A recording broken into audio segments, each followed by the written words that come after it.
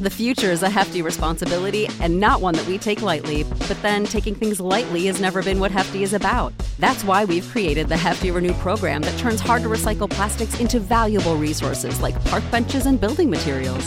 To participate, simply fill up an orange Hefty Renew bag with accepted items, tie it up, and drop it in with your regular recycling. That's it. It's that easy. It's time to rethink recycling with Renew. Particular valued resources may vary by geography. More info available at heftyrenew.com. Save big on brunch for mom, all in the Kroger app. Get half gallons of delicious Kroger milk for $1.29 each. Then get flavorful Tyson natural boneless chicken breasts for $2.49 a pound, all with your card and a digital coupon. Shop these deals at your local Kroger, less than 5 miles away. Or tap the screen now to download the Kroger app to save big today. Kroger, fresh for everyone. Prices and product availability subject to change. Restrictions apply. See site for details.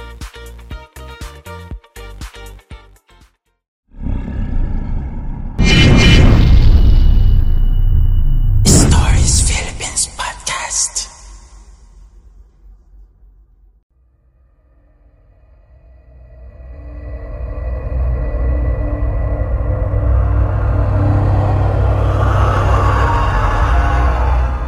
What is up, you guys? Welcome back. This is Stories Philippines Podcast. For this episode, ako ang inyong makakasama, your host, Boss Rap. So maraming salamat sa lahat ng sumusuporta sa podcast na to. And wala nang mahaba-habang intro pa dahil alam ko mahaba na yung ad na nandun sa simula ng podcast na to. Mga 1 minute ad din yon. So thank you kung pinakinggan mo yon.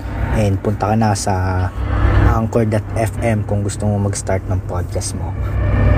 Ang story na i-share ko sa episode na to is written by John Philip Jenkins. So nag-search ako sa Google. Nag-search ako ng top serial killers in the world. At ang lumabas na top 1 serial killer in the world ay si Luis Garavito.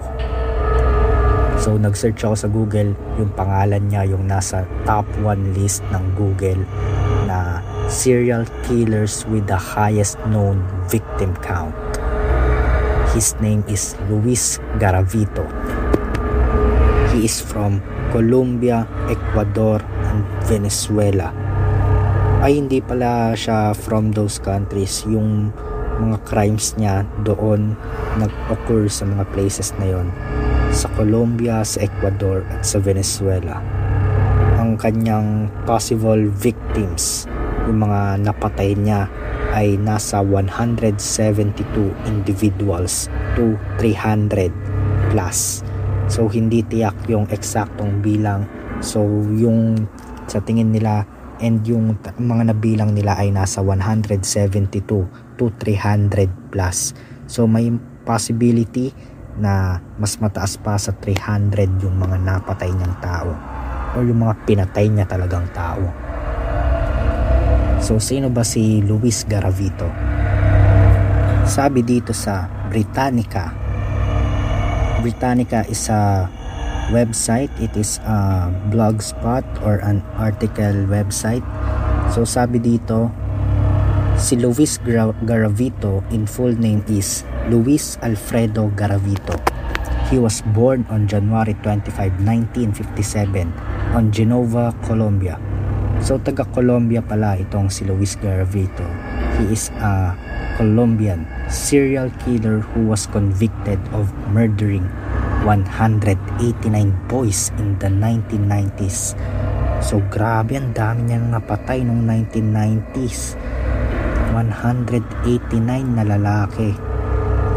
Many of Garavito's victims live in poor neighborhoods apart from their families who could not afford to support them, leading observers to speculate that their disappearances were ignored and overlooked. So yung mga binibiktima daw neto ni Luis Garavito ay hindi yung mga taong nasa syudad, hindi yung mga taong in touch with the society. So yung mga binibiktima niya, yung mga pinapatay niya, yung parang mga outcast na tao, yung mga bata or yung mga lalaki na talagang iniwan sila ng mga magulang nila, wala silang financial support from their parents, and yung mga mahihirap na neighborhoods na talagang hiwalay dun sa pamilya nila, talagang nakaseparate, parang mga nasa mga malalayong probinsya, ganyan. Sabi pa, Garavito, the eldest of 7 children, was raised in Western Colombia. He attended school for only a few years and endured a difficult childhood, suffering abuse by his father and several neighbors. So, napapansin ko lang sa bawat storya ng mga serial killer na nababasa ko and mga tinatapik namin dito sa podcast na to, yung background nila ay talagang hindi okay. Yung family background nila, meron talagang story na hindi maganda. Talagang meron silang mistreatment from their family, meron silang mga family problems growing up. Talagang nag-a-affect talaga yung psychological family problems nila, and nadadala nila yun hanggang pagtanda. So malaking impact talaga yung parenting and yung family sa buhay ng isang tao, lalong lalo na kung magiging serial killer yung anak mo. Talagang dapat pakitaan mo talaga ng maganda yung anak mo para hindi siya humantong sa mga ganitong klase ng tao, mga mamamatay tao, mga serial killers, ganyan. During his killing spree in the 1990s, many Colombian boys, most between the ages of 8 and 16, were reported missing or found dead, their bodies brutally mutilated and bearing signs of sexual assault. So medyo may pagka-pedophile din itong si Luis Garavito. So mahilig siya sa bata. So ang modus niya, nangingidnap siya ng mga bata, especially mga batang lalaki na nasa ages 8 to 16. So talagang kinikidnap niya and nare-report na missing yung mga bata, tapos natatagpuan na lang nila na patay na. Tapos nung inotopsy yung mga labi ng mga pinatay niyang bata, merong mga signs na pinagsamantalahan niya bago patayin. So nirape niya yung mga batang lalaki bago niya patayin. So imagine, lalaki siya, tapos ang nire-rape niya tapos pinapatay ay mga batang lalaki. In 1997, the discovery of a graveyard containing the bodies of 36 boys near the city of Pereira prompted a nationwide manhunt.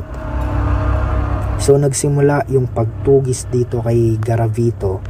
Noong 1997 ay may natagpo ang graveyard ng mga batang lalaki na nagko-contain, may mga nakalibing na 36 na lalaking bata. So mga biniktima niya, so yung mga biniktima niya, mga kinidnap niya, tas nirape, tapos pinatay sa isang lugar niya lang din nilibing. So natagpuan ng mga authority yung graveyard na yon, and then dun na nagsimula yung nationwide manhunt dito kay Luis Garavito. In 1999, Garavito, then a drifter with a long history of alcohol problems and psychiatric illnesses, was arrested on suspicion of sexually assaulting a young boy. So 1997 nagsimula yung manhunt sa kanya, tapos 1999 siya nahuli. So it took 2 years. So nahuli lang siya kasi lasing na lasing siya, and meron siyang history ng talagang alcohol problems, masyado na siyang alcoholic, and meron na talaga siyang mga psychiatric illnesses, may mga psychological problems na siya na talagang evident na dun sa tao dito kay Luis Garavito. And ang pinaka point ng arrest sa kanya, yung pinaka reason ng pagka-aresto sa kanya nung time na yun, is because meron siyang sinexually assault na batang lalaki. So mahilig talaga siya sa mga batang lalaki, mahilig siya sa mga totoy. Yun yung trip niya, na kidnapin tas patayin. So siya, some kind of a gay pedophile, ganun. Pwede natin siyang i-label ng ganun, gay pedophile, serial killer, murderer. Yan, kayo nang bahala humusga kung anong itatawag niyo sa kanya. he eventually confessed to murdering 140 boys, and he was eventually given a 835-year prison sentence for the murder. So nung nahuli siya nung 1999, hindi niya tinanggi yung mga krimeng ginawa niya, and siya pa mismo yung umamin na meron siyang pinatay na 140 na batang lalaki. So grabe, imagine niyo yun guys, 140 na batang lalaki. Imagine niyo mga mga anak na talagang kinidnap niya. So magaling siya mangidnap pa, kasi hindi siya mahuli-huli. It took how many years para mahuli siya. So talagang skilled na kidnapper etong si Luis Garavito, and ang dami niyang kinidnap and then ni-rape. So hindi lang niya basta pinapatay yung mga biktima niya. So ang trick niya talaga, yung talagang kukunin niya yung mga bata, persahan. Siguro meron siyang isang lugar na paglalagyan, and then dun niya gagawa niyang kalaswan yung mga bata. Hindi ko ma-imagine kung anong kalaswan yung ginagawa niya dun sa mga bata, and then sa kanya pinapatay. And yung pataw na parusa sa kanya ay 835 years na pagkakakulong. So grabe, patay na siya pero dapat nakakulong pa rin siya 835 years. Kasi grabe naman yung krimeng ginawa niya. Biruin mo, pumatay ka, mang-rape ka ng 140 na batang lalaki.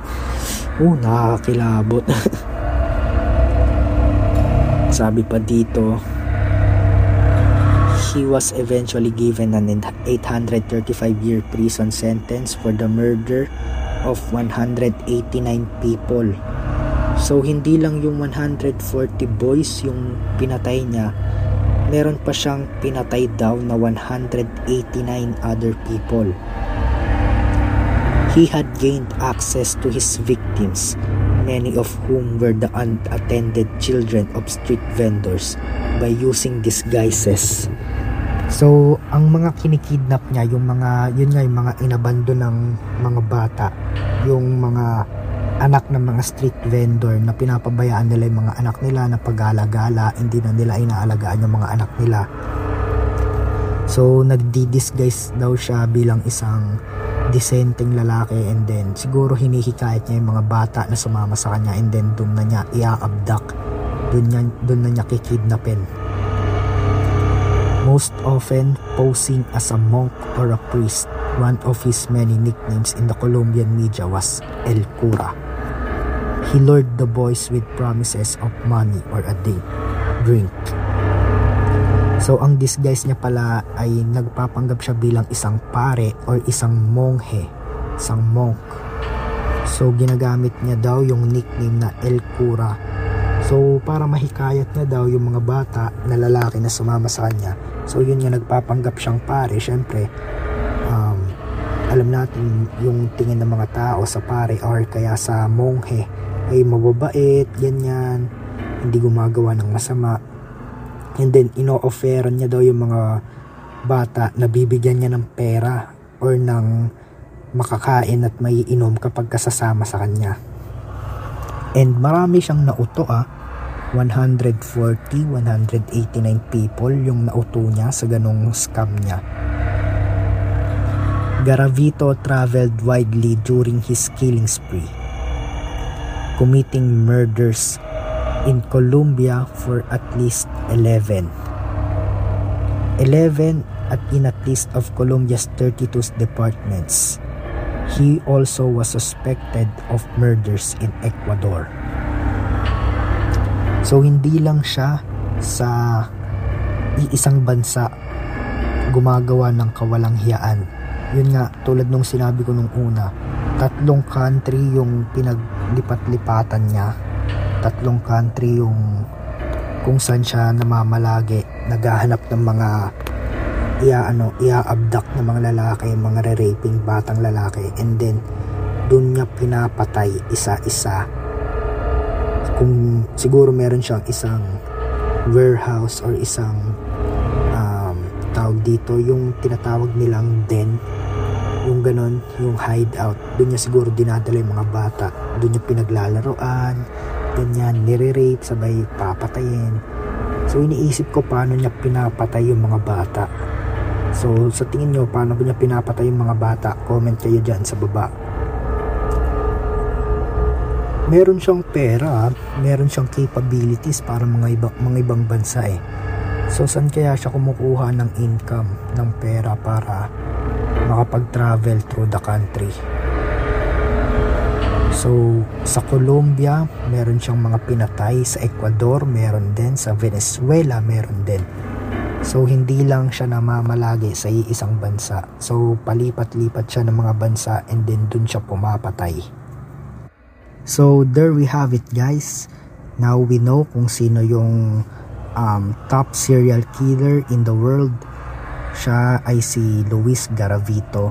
So hindi ganun kahaba itong episode na to. So I hope nagustuhan ninyo yung episode na to. So onting review tayo. So si Luis Garavito, so marami siyang pinatay sa Colombia, sa Ecuador, and sa Venezuela. Pumatay siya ng 172 to 300 plus na mga batang lalaki. So he is a gay pedophile murderer. So ang kinikidnap niya ay yung mga batang lalaki and then nire-rape niya, sinesexually harass niya, and then pinapatay niya. Tapos nililibing niya sa isang graveyard. So ganon kalala, ganon siya kasama. So hanggang dito na lang, guys, etong episode na to. I hope magustuhan ninyo etong ating episode for serial killers in the world. So magkakaroon tayo ng iba pang mga episodes na katulad nito.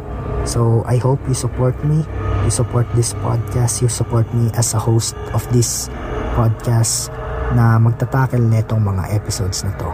So maraming salamat, guys. Kung nasan ka man ngayon, mag-iingat ka palagi. Huwag kang papalin lang sa mga tao. Huwag kang magpapalin lang sa mga hindi mo kakilala dahil malay mo serial killer na sila. Ganyan. So always take care of yourself, guys. Be aware. Be safe. Thank you, guys, for listening to this podcast. God bless you all. This is your host, Rap, and this is Stories Philippines Podcast.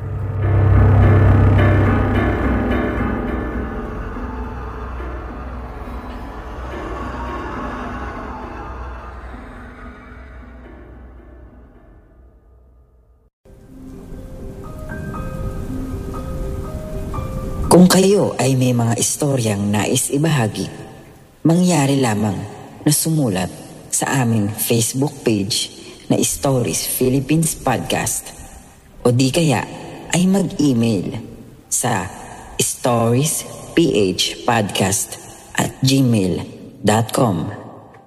Matatagpuan ang mga link na iyon sa ating description. Hanggang sa muli, maraming salamat mga kaistorya. Save big on brunch for mom, all in the Kroger app. Get half gallons of delicious Kroger milk for $1.29 each. Then get flavorful Tyson natural boneless chicken breasts for $2.49 a pound, all with your card and a digital coupon. Shop these deals at your local Kroger, less than 5 miles away. Or tap the screen now to download the Kroger app to save big today. Kroger, fresh for everyone. Prices and product availability subject to change. Restrictions apply. See site for details.